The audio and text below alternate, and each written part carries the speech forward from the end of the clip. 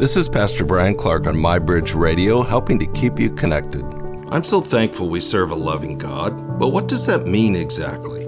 Does that mean God is okay with my sin, or passively overlooks that which will be harmful to me? The two great commandments are to love God and love my neighbor. But how does God love us? And doesn't that give us a clue as to how we should love others?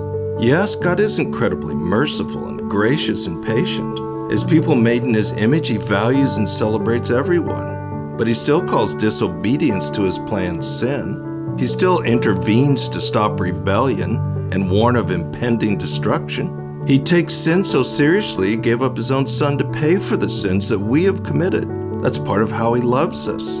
Didn't Jesus warn His followers there would be persecution? Paul experienced severe conflict in almost every city where he planted a church.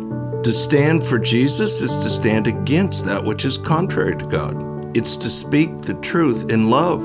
Applauding sin is not how God loves us, and shouldn't be how we love others.